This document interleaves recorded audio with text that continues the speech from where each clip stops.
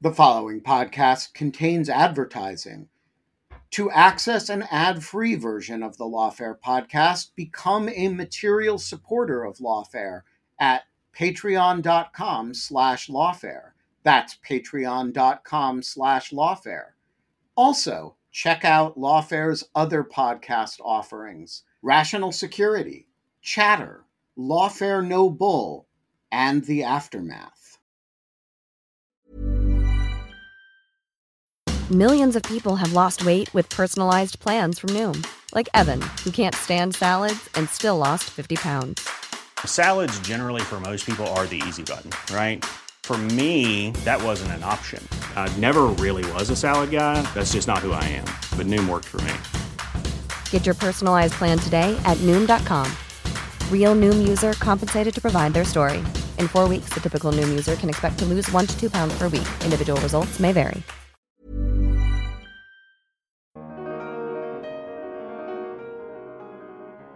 I've been just seen over the years, and it's so discouraging at times, the reorganizations and the money that's thrown at something that there's really a more direct path to dealing with it. And we all should have a little paranoia.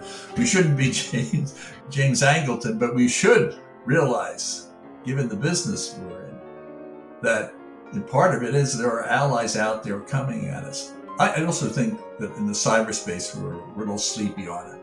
I think we're underestimating the real depth of it. Everybody recognizes cyber threat, but I think it's like the way I was describing counterintelligence. In the abstract, we're going to do this and we're going to do that.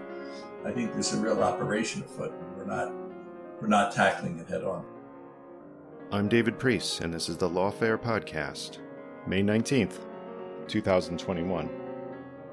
Recent events have shown that Russian intelligence efforts against the United States and the West have continued since the end of the Cold War, and perhaps increased in recent years.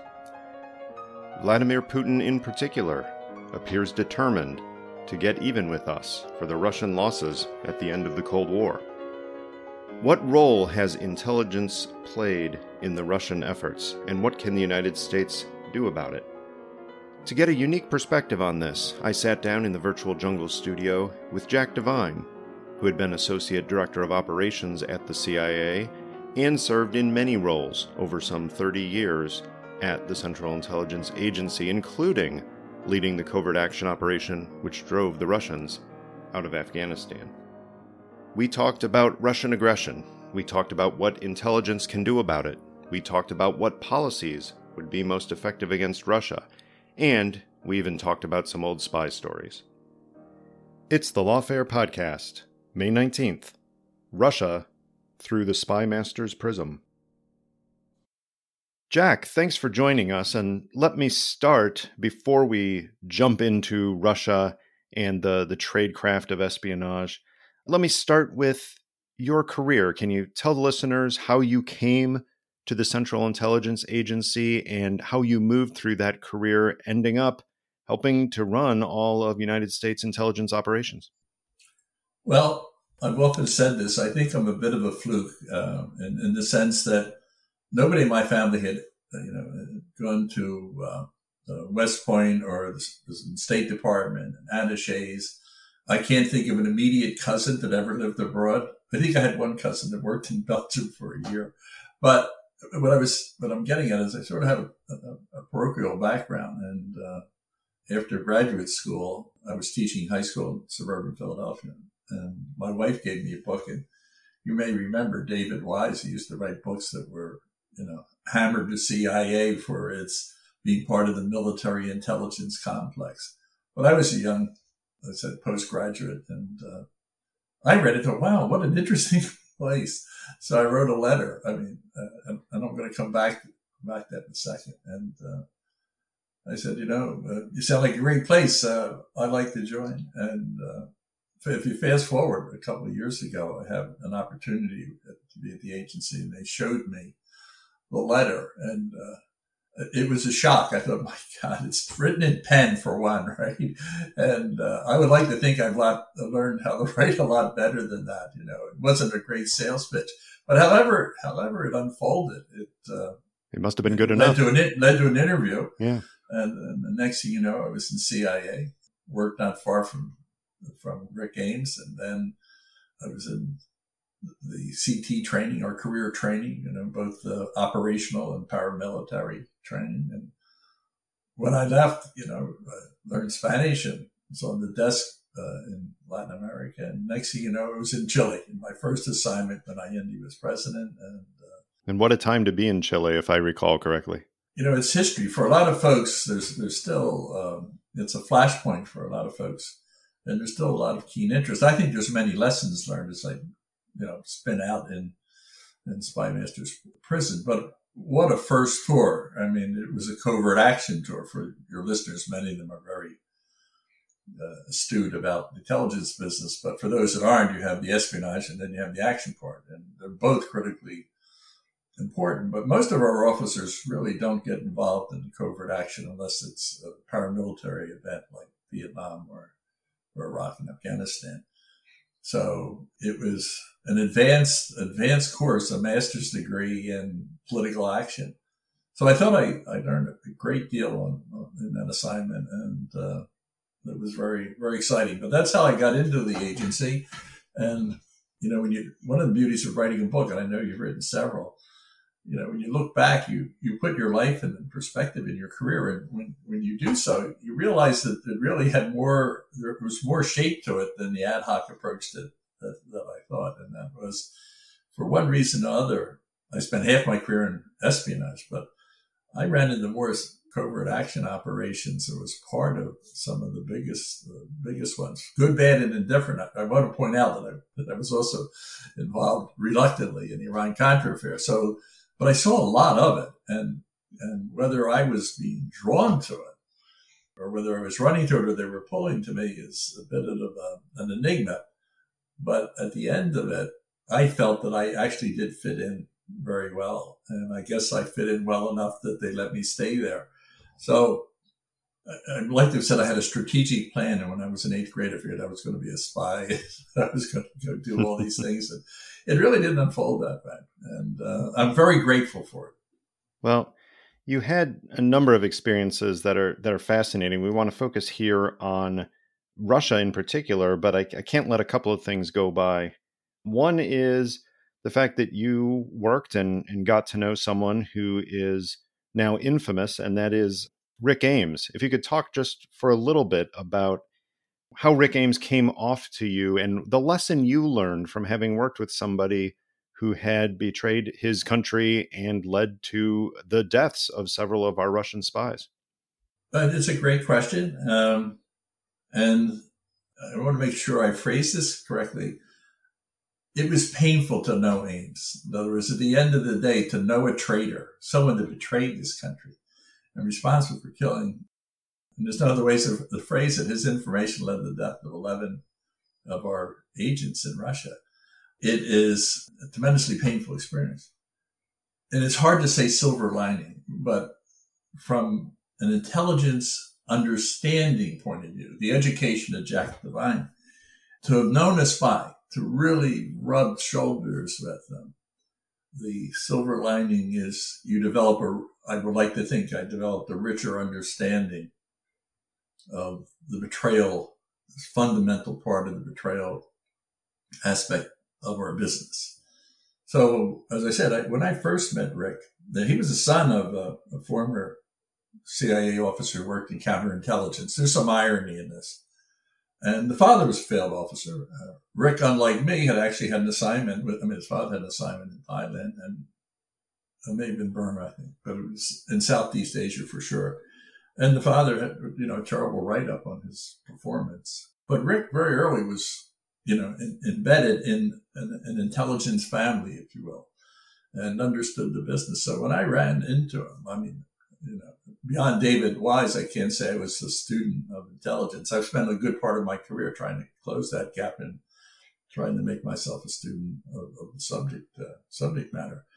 But he could talk endlessly about spy cases. And I even remember he gave me a book, A Coffin for Demetrius, by Eric Gambler, one of these spy books of complicated betrayal. And there's an irony because he was a staunch anti-communist and wanted to be in the Russia division. That's all he wanted to be. He wanted to work against Russians, and he was fixated on it.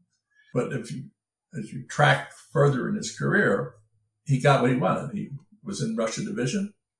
They gave him great access. But what happened along the way, because he had an inherent trait, which I think is probably relevant in many spies, and that traitors, and that is they have a very high opinion of themselves. You know, he really thought he was a brilliant intellectual, and he wasn't. I mean, he certainly was well read, but he had this great impression of himself, and it didn't match his work ethic. He was lazy. He only did what he wanted to do, and so as his career went forward, it was a mediocre career. He had some opportunity to meet with some extraordinary spies of ours, Russian spies and so on, but his career was mediocre, and people passed him by, and he was never appreciated for this great talent.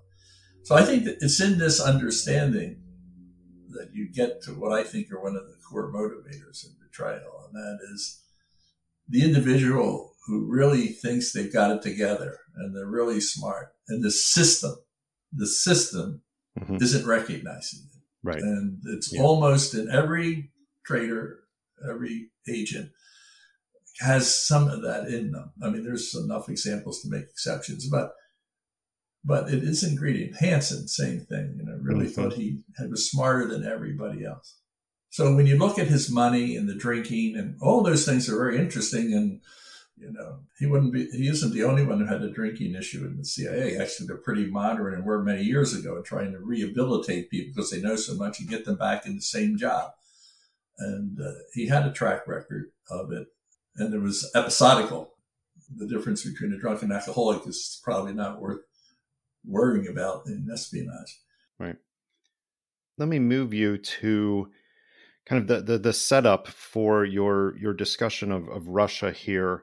Back in the mid-1990s, you helped to run the unit in CIA, alternatively known over the years as the Counter-Narcotics Center or the Crime and Narcotics Center.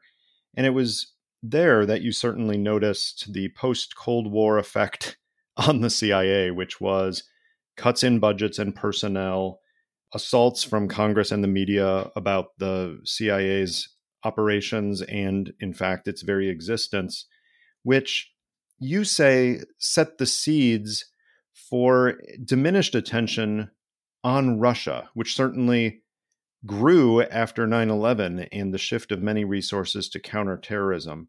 So talk through that just a little bit about what you saw in the 1990s that before you departed at the end of that decade, what you saw that looked to you like, in effect, the agency was not going to be poised as well for the kinds of challenges that we have seen in recent years from the former superpower. Right. So I was in Rome in 1990, and, the wall had come down.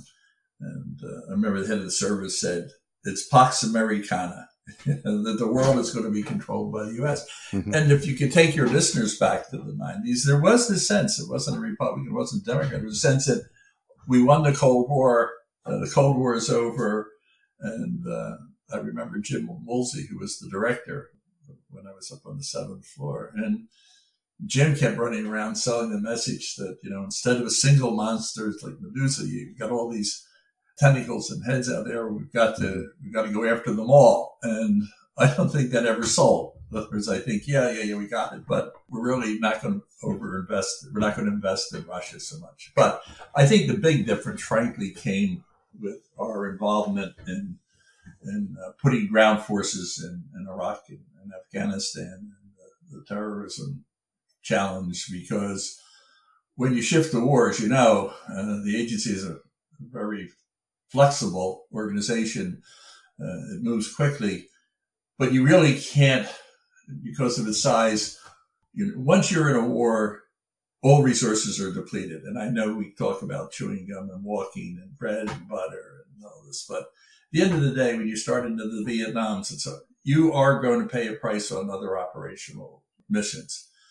And I think when you combine this mission of counterterrorism, it inevitably sucked out a lot of resources. And as I note Right. in the book, I think we went from 70% devoted to the Russian target to 10% within a relatively short period of time. And people were comfortable with it. That was the problem.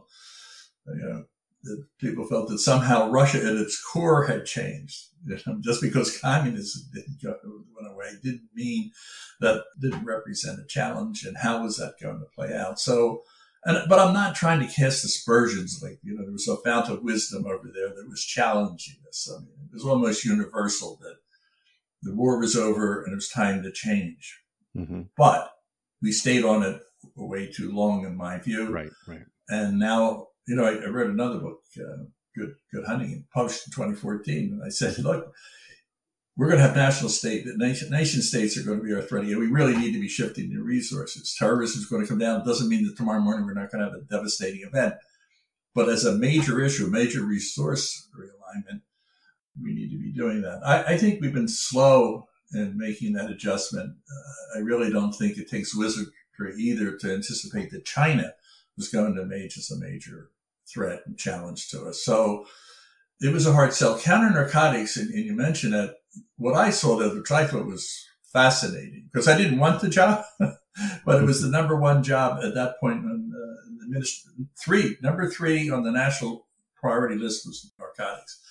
And the agency was reluctant to embrace it, and so was the Bureau. So we ended up with the DEA, great organization, but at the end that you had to create it because the other institutions didn't want to embrace it. So I was in that typical frame of mind that, organized crime and so on. But when I got in there, what I found fascinating was, indeed, it was such a tremendous and ugly threat damaging our country. But what I found from an intelligence point of view, we were starting to do today what everybody and every kid understands. It's linkage analysis, using computers to collect information. It was a new way of collecting. It was cross directors, intelligence, analysts, operational, other agencies. And one fundamental thing, David, not to tease this out too much, we actually started giving liaison capabilities. Whereas up until then, we had great relationships, but providing real capabilities to track traffickers, and the new relationships with liaison developed.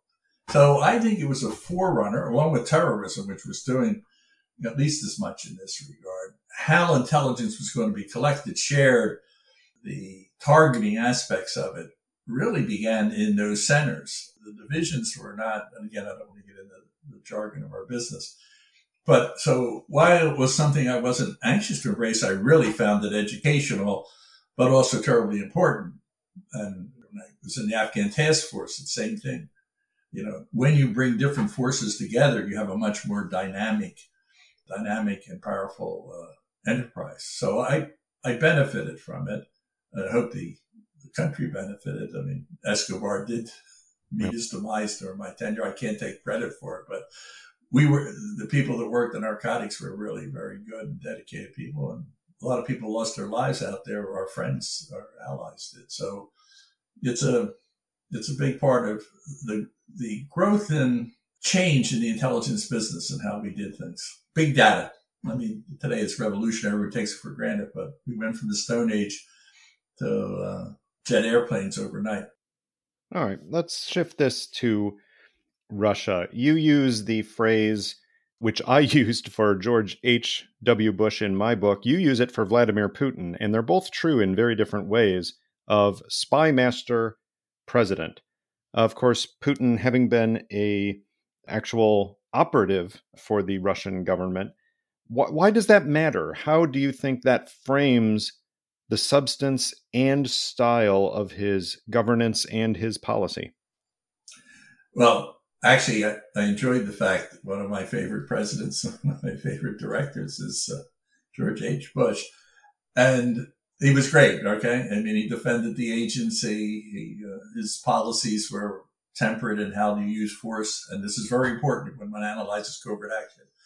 But he wasn't a spy master, right? So I'm not taking anything away from it. I mean, right on. Great gentleman. I mean, fantastic executives deserve to be president. And I think his stock in history continues to grow, and I think rightfully so. Putin is the real thing as he comes to spy masters, right? And I'm certainly not ranking spy masters for the presidency. But in his case, just like I described my own pull towards the intelligence business, the operational business. It was there in him in a more defined way. At 17, he tried to join the KGB. Wasn't accepted. Eventually ended up in there. But, you know this from your writings and so on. To get into KGB, and particularly in the intelligence part of it, you had to be part of the elite, not necessarily, in the sense that you had to be a really good student. You had to have language skills. And so he was talented resources there. But he was assigned to Dresden. And I think of all the KGB people that I know that either, we drank champagne with them in Mexico or London or Rome. Dresden in the middle of the Cold War was not exactly the most cosmopolitan place you'd want to be. But he was in the dark shadow of, as I've said before, Le Carré and Carla and that world of East German intelligence. Do we know, Jack, let me interrupt here. Do we know if Putin got to know or even met Marcus Wolf or other legendary East German spy masters? I couldn't establish that, but they overlapped for about a year as far as when I look at the timeline.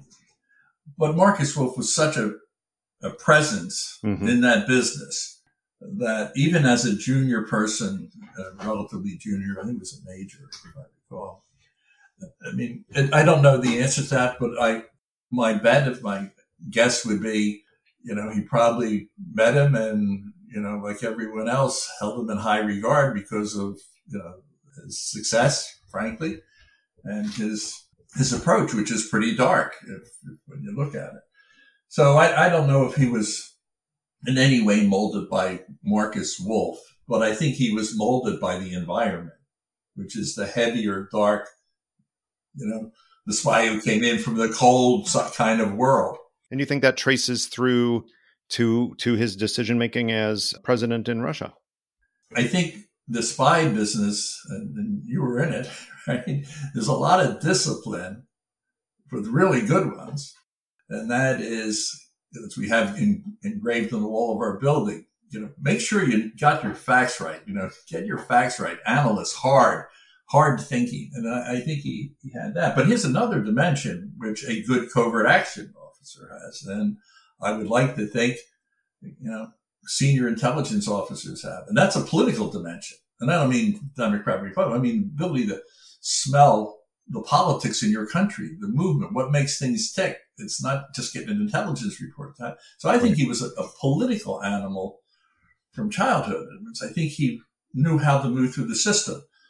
And he had mentors. I had mentors. I mean, I think, people that do well in institutions tend to find them. But he had people that grew, but he learned along the way and became, at a very young age, he becomes the number one person in Russia. I mean, amazing. And you don't do that just because of, you're hard. I think he had a combination of, of intelligence and knew how to look at things. And this is why I call it Spymasters. There's a way of looking at events that I think is unique in the spy business, because you have to absolutely leave aside your partisan feelings and how you want things to be and wish them to be. Right. And I think he has that mindset. Who are the Americans? You're looking at, this is the way I look at Trump. This is the way I look at Biden. This is the way the Americans are going. He's not what I would like them to be. And so I think he has that approach. And then I think he understands the manipulation. I think he understands he's just instinctively a politician. Not a politician in the sense it's kissing babies, but whether it's the emotional IQ or the political IQ, it's one of being in a room and understanding everybody in the room and what play is going to be made in that room. I think he has that. Mm-hmm. And I think he's formidable. He's damaged because he's carrying around with him an old kit bag of the Cold War. He's implementing and he's punching well above his weight in the Cold War strategy. I mean, despite everything else, what he is doing is, finding warm water ports, weakening your allies, has America as the number one potential adversary. In other words, he's still stuck in this, and he had to take the Ukraine back. There wasn't a lot of pondering there. This had to come back to Russia for Russia to be what it was like when he was there.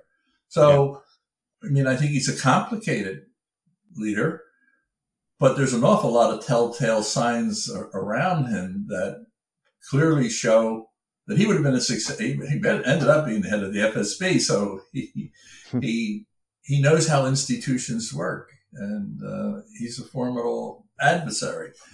But I think it's tragic for the world and tragic for Russia and everyone else that he feels that we need to be adversaries. And even though we don't have communism and some ideological divide, some reason Russia and the United States have to be in adversarial positions. I happen to disagree with that, but it takes two to tango, And Sure.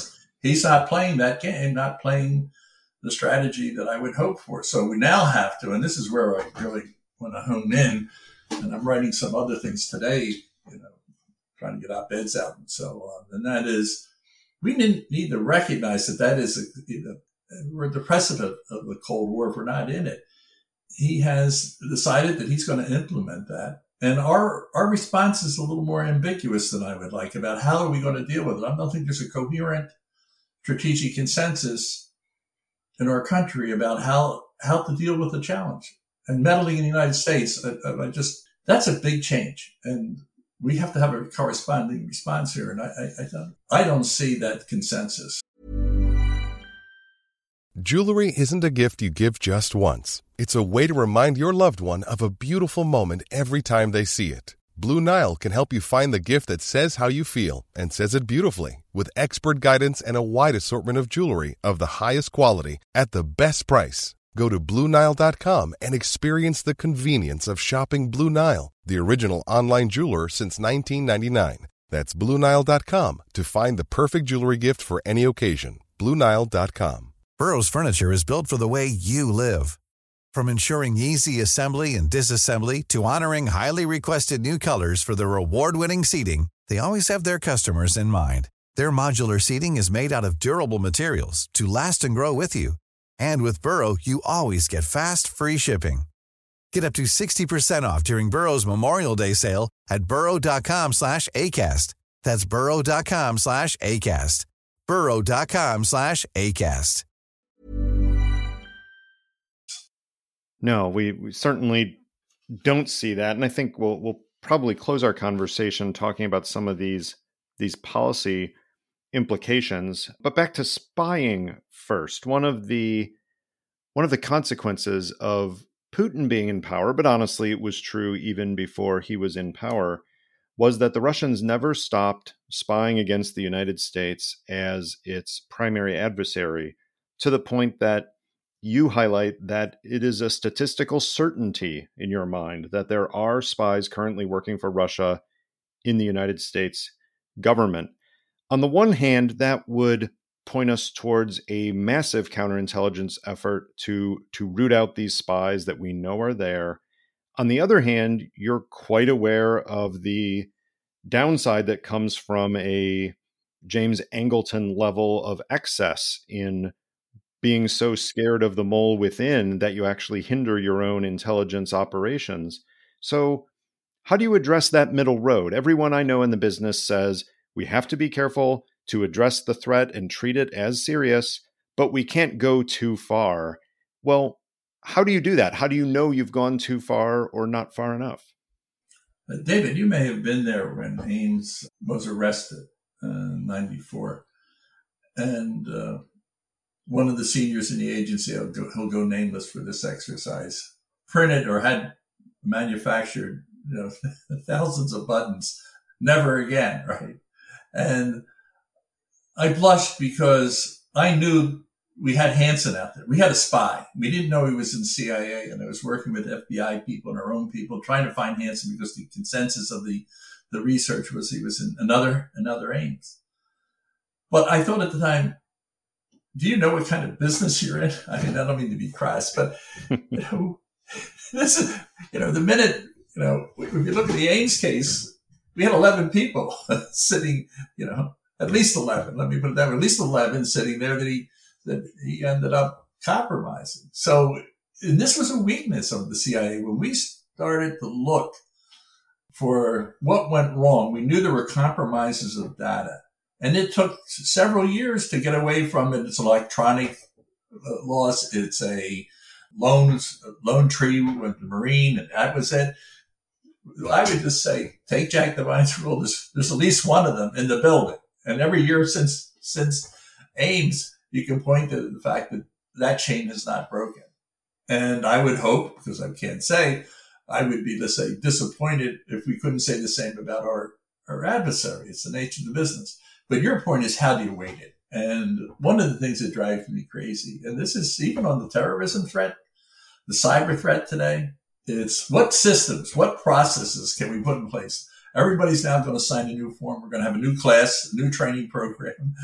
We're going to implement new screening systems. Everybody's going to be polygraphed every month. You put all the systems in place, right? Yeah. And the truth of the matter, this is true with terrorism and cyber. We're spending billions and billions of dollars, and yet the Russians are penetrating this with a fair amount of ease, right? And I hope we were doing the same. So we have a way of encumbering and putting these clouds, these bureaucratic things on it. The truth of the matter, there's another part of the book where I think I have it as a subtitle, actually. It takes a spy to catch a spy, right? So we should have forms. And yes, you should be polygraphed every once in a while, right? It's good for the soul. But you need a spy inside the system. It's the only way you can answer these questions. Do you have a spy?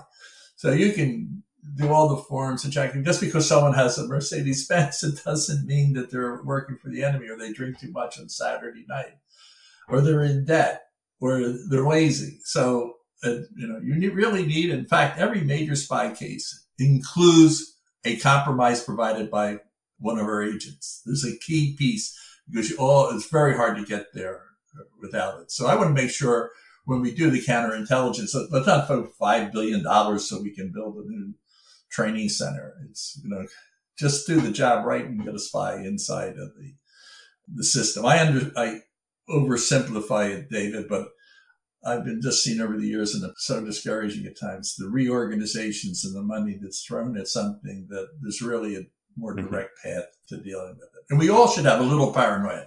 We shouldn't be James Angleton, but we should realize, given the business we're in, that part of it is there are allies out there coming at us. I also think that in the cyberspace, we're a little sleepy on it. I think we're underestimating the real depth of it.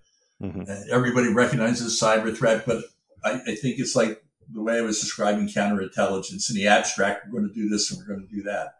I think there's a real operation afoot, and we're not tackling it head on. Well, let me talk about an implication of that. You've talked about the fact that the perhaps political leaders and maybe CIA leadership itself seems more averse to covert action than in the past. In some cases for good reasons, in many cases perhaps for bad reasons. But covert action, you say, is essential to stopping Russia and its resurgence. So I'm hoping you can talk through why. How is covert action necessary as part of an overall foreign policy towards Russia involving sanctions and other things? And why the reluctance to be pursuing covert actions against a country that clearly is pursuing them against us and our allies at an increasing rate, including things like assassinations in Europe? This is a big question, David. We mentioned before there are big questions. And one is, you're absolutely right. The agency, there's only one clause in the founding charter that authorizes covert action. This is CIA will carry out those special activities as directed by the President of the United States. Right. It is a powerful mandate. And I remember an executive director, once I sat down, he brought out a chart. He said, let me show you a chart about the agency's manpower and budget. And let me match it up with its morale. I'm just going to run for you the line on covert action. And guess what? Where the agency was most relevant, where the president was actually calling and wanted to know what was going on and have something done, was when you had the covert action programs and the morale was higher and more people, more budgets. And when it wasn't around, there were the periods of demoralization. Now, if you talk to an average CIA officer, and you know many of them, I want nothing to do with covert. I came here to be a spymaster. I don't want to touch it. But if you stand back from it and say, well, the president has diplomacy in the State Department, he has the Defense Department.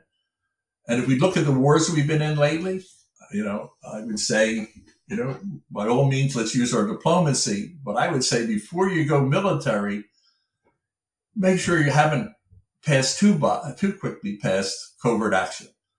And if you do the analysis in Afghanistan, I think our effort there in covert action to get the Russians out of Afghanistan is a casebook study of high quality covert action. No Americans lost their lives. No American foot soldiers. Peanuts in comparison to a budget. I mean, in those days, $1 billion a year, that was a big deal. And we worked with insurgents on the ground. And if you don't have insurgents that are willing to fight and they have a goal and it matches yours, you shouldn't do covert action. So I go to great pains in both books about what makes for covert action. So I'm an advocate for it, but I'm an advocate in a very selective way. You have to have the conditions. But as I said, a lot of folks in CIA don't know what's good for them, if you will.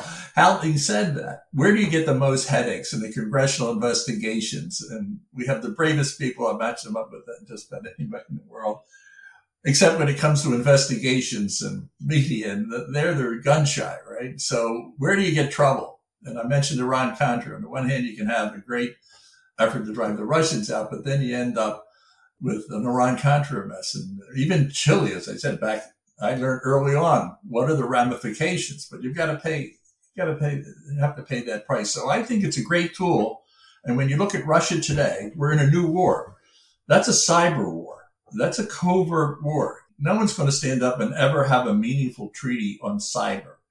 This battle is being carried out below the ground and below the surface. So covert action in that arena, the Russians are clearly using it. This is not, let's leave assassinations out because I think that's a footnote. I mean, not terrible event, but that isn't where the real war is. The war is in undermining this country politically through cyber, which is a really big threat, and then how deeply they're into our system and an awareness to it. So I think there is an amazing, it's not putting in more systems and buying and getting more contractors and so on. I think there's a role for covert action, but it has to be studied. If you want to know why I write books, one of the main reasons is I've got this fixation about my colleagues, everybody understanding covert action, its limitations and opportunities. Yeah. And I think we've sometimes gone into war when we should have gone down a road of surrogates and indirect support. Right. One of the most successful covert actions in the last several decades was the CIA's military buildup and cooperation with the Mujahideen in Afghanistan, but most especially the introduction of the Stinger missile, a game changer in the conflict there. Is there any parallel for that now? That obviously was the introduction of Soviet troops into a neighboring country, very different than the cyber realm, where an effective covert action could be something devastating, but not as tangible as the Stinger missile. Do you think such a thing is even possible in today's environment? Well, I was in charge of the Afghan program when it went in. I was the one that went over and negotiated how many we were going to get. I wasn't very popular at DOD. We had no idea that, we had from General Dynamics an estimate that it had a 25% success rate. It had 75 plus. But it also changed the strategy. And I'll tell you, I was sitting there, I was in charge of it. I didn't know it would change the strategy. I just thought it enabled us to get the weapons across the ground and we'd be more forceful. But once they flew above the range of the Stinger, all that pressure ran across the board and the Russians actually backed down. But it was all visible. By that, I mean, maybe in Washington, you couldn't see this thing. But on the ground, it's an item. You can see it. You can see it. Okay. Cyber, and this is what I'm saying, we need rules. We really need, and I go into this in the book, we need an understanding, which we had with the Russians, as loose as it was in the Cold War. We wouldn't counterfeit money. We wouldn't beat up their officers and they wouldn't beat up ours. There's a couple examples that didn't hold, but as a general rule, it was indeed valid. We don't have rules. In other words, there's the rules of engagement in cyber, and you alluded to it a couple of times. It's invisible. So we have to make it a little bit more visible. Wait, this is an oxymoron. We have to make it more visible below the surface. In other words, you have to have an understanding. You're just not going to get it in public. Nobody's going to admit that they're doing anything. But if we don't come up with an understanding that we're not going to meddle, which I believe was the understanding up until very recently in Putin's time in office. And as we understand, we were not going to meddle internally in each other's countries. We'd fight everywhere else, but not in each other's countries. Mm-hmm. Couple examples, but today he's taking it to us. Right. And the question is, and that's covert action in its purest form. And what's our response? I'm not sure I see it yet. I know President Biden said there'll be unseen reaction to some of the aggression, some of the aggressive acts by the Russians. I'm assuming, this is an assumption, you didn't say it, that if it's unseen, it's probably in the cyber world. Now we're getting into very tricky and treacherous waters. Mm. And someone needs to sit down, somebody's. Maybe we won't be able to arrive at it. But this is what I was saying earlier, David. We're in a Cold War. We actually have a war going on in cyber. And unlike the visible one you were describing in the battlefields of Afghanistan, you can't get a handle around it. Yeah. My concern here isn't just about the specifics of covert action and the cyber versus the physical domain, but about your larger point about that U.S. foreign policy needs to make clear to Russia to ensure that Russia is in no doubt of American resolve to protect its democratic institutions and its allies to respond forcefully to Russian interference.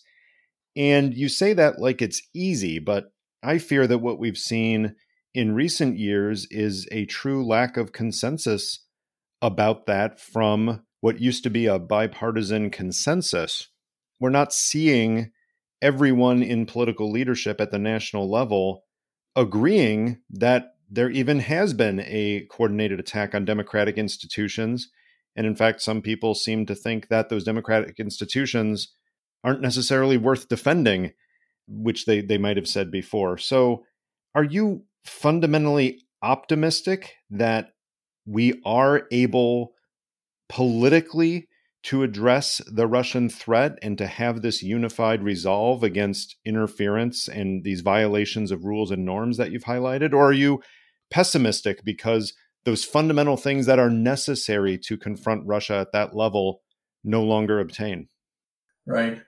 So I never meant to imply that it was easy. Let me say that. In fact, in the book, when I talk about covert action, I draw from the philosophers of the 13th century on what's a just war. But I've added 3 or 4 of Jack Devine's own principles. And one of them is don't do covert action unless you have bipartisan support.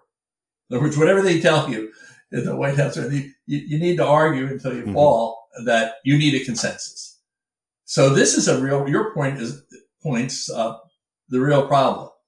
I've been asked several times, is the United States up to fight, the challenge of the Russians and the Chinese and and the cyber world? Well, I would just flat out tell you from my personal perspective, I think we're tremendously powerful. We tend to underrate just how powerful we are. And the foreigners tend to get it a lot better than we do ourselves. But the ability to exert power and around the world and cyber would take your field. We have. So I'm optimistic that we have the capabilities, right? But the fundamental question that you put before us is, we desperately need a new consensus that crosses party lines about what are the real threats and what is in the best interest of this country and how do we deal with it? Now, when I went down and talked about Afghanistan to the Senate, I couldn't tell you I knew the difference for sure between Republicans and Democrats. They were just trying to push support to me. How much more do you need, right? Well, that's what you want. The poor fellows that went down in Central America, they got hammered and it was highly partisan, right? So the point is we need to get back. And I don't know where this comes from, some great podcasts like yours or from some great thinker like George Kennan, or someone has to start some sort of trend, if you will, however trends start, that brings us back to the core on a unified national security agenda. I think it will come, unfortunately, there'll be an incident this threatening to our country where we're forced to the table to recognize that we have to do it. But it's usually too little too late when that happens. So I share what I think is your modest pessimism about being able to do that. Skeptical realism, perhaps, but yeah, that's probably a way that I could sign up to that. On the one hand, there is that concern about whether it is possible to have a unified consensus about defending democratic institutions. On the other hand, if there is a unified bipartisan consensus about what the United States must do on big geostrategic issues, it looks like that will be on China, not on Russia. And I don't want to get into the espionage threat that comes from China, which is significant and somewhat different than the Russian threat. But I want to put it to you this way. Do you fear that to the extent that China becomes the new center of that level of attention, that we will not be able to focus enough resources on the persistent Russian threat? Well, I think we're living with that today. I just think there is a consensus that Russia is going to be the geopolitical, economic, military threat for the foreseeable future, right? And so therefore, both parties, for different sets of reasons, are coming to that. Where I see this great reluctance is recognizing the significance of, it's not espionage. It's not the fact that they're in our country spying, okay? That's fair game in the world of espionage, right? But that they're using it politically is huge. The Chinese are not using it politically. They're not trying to foster, not a coup here, not destabilizing. But if you look at it from my perspective, 2016 isn't about the political leaders. It's about an effort to have us chewing on each other's ankles, and far exceeded any of their expectations. So I think it's too easy to dust off the Russians as, oh, they're good espionage people and they're in here collecting our intelligence, and the Chinese are. What I don't think we're coming to grips with is their strategy. This is not a secret. Their strategy, part of it is to use disinformation, using the cyber to keep us weak politically. Not to destroy us, but as part of an overall strategy with your competitor. And we don't, to me, the Chinese aren't doing this. They absolutely aren't mucking around. They just came out with a report saying they looked at maybe mucking around in the 2020 election. They decided the risks were too high because of the political economic. The Russians and Putin, he's a big risk taker. He's decided he can let this roll. So I don't think we're coming to terms with it. I mean, there's different reasons why people have different positions on it, but it has nothing to do with our political party. I mean, it's very little to do with their objective about the political parties. The parties are just a tool to undermine what I believe is the strength, our political strength, and deny us the ability to get a consensus. They're not that effective, but that's the objective. Finally, for today, you've noted that our policies as U.S. government policies toward Russia so far have not appeared to be producing the effect we want. That is, Putin does not appear to be deterred from his interventions in the political systems of the West, in his apparent license for assassination squads in Europe, and of course, actions like we've seen in Ukraine and elsewhere. And you call for a stronger response. And I'm curious what that looks like in your mind. Obviously, we need a robust intelligence effort to get at not just military and intelligence targets in Russia, but to get at core issues of policy. What are Putin's red lines? What is he facing within the Russian bureaucracy itself in terms of readiness for his strategic goals? But what do you think the United States can do that is a stronger response that would not, in fact, reinforce Putin's own worldview of encirclement and a West that will never truly let Russia into the club, no matter what he would do? So I think there's a couple steps that are in the process. It's not just taking a particular course of action. I think there's a process. The process begins with, and let's assume this is taking place. First of all, you need good intelligence. In order to strategize here, in order to talk about what Putin's up to, I hope we've got the coverage that we need. We can both speculate on that. But if we don't have it, we need to get better intelligence so we can go to the table in the smartest way possible, like a good Spymaster. But the second thing is we need to, and I'm sure people say, oh, we've done it already, but when you say you've done things, there's a lot of different ways of doing something. And that is the head of the intelligence service or whatever, sitting down and saying, look, putting the cards on the table, if you will, in a more candid way, and say, how are we going to do this? I want us to return to some understood, if not written treaty, but what are we not going to do? And that the agenda should be, you have to stop meddling inside our country. And you are. And that's step one. You have to tell them ahead of time. And I think you have to do it in certain terms, and they're going to say we're not doing it or whatever. And then I think you're brought to the point where when it's uncovered that they have done that once more, then you have to sit down on this side, as we do in all operations, and try to come up with a commensurate response that is visible to them. In other words, they know that we have responded to that task. And then you go back to the table again.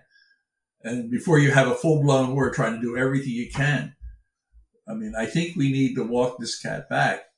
But I think just sitting with, strategic patience and hoping somehow it all works out in time I think we're beyond that now. I think their moves in the Ukraine and our response to it, I think was less than I would have hoped for. I think they're now, they're pursuing a strong policy that is designed to undermine this abroad and here. And I think we need to actually get beyond the sanctions. I think the sanctions are an important opportunity. And David, I just want to finish this point. I really think we should have a good relationship with Russia, right? We don't have to do this. But if Putin isn't going to play ball on it, then I think we're stuck with this, and we have to step up to the plate. It's time. We've got to respond, tell them ahead of time, and then we have to do it. And I think we need to get on this now. He's ignored every other polite way of talking to him. Yep. Well, Jack, thanks for sharing with us your thoughts, your reflections, and your insights on the fight against Russian aggression through your Spymaster's Prism. We appreciate it. The Lawfare podcast is produced in cooperation with the Brookings Institution. Please share the podcast, rate the podcast, tweet about the podcast, and visit the Lawfare store to buy merchandise related to the podcast and Lawfare. This episode is edited and produced by Jen Patja-Howell. Ian Enright of Goat Rodeo Studio was our audio engineer, and Sophia Yan performed our music. As always, thanks for listening.